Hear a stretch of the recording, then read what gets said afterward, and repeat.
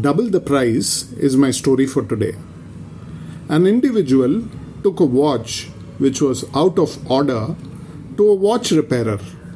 The watch repairer said that the watch was very old and that it would cost a lot of money to repair the watch. He said that repair would cost at least 2 times the original price of the watch.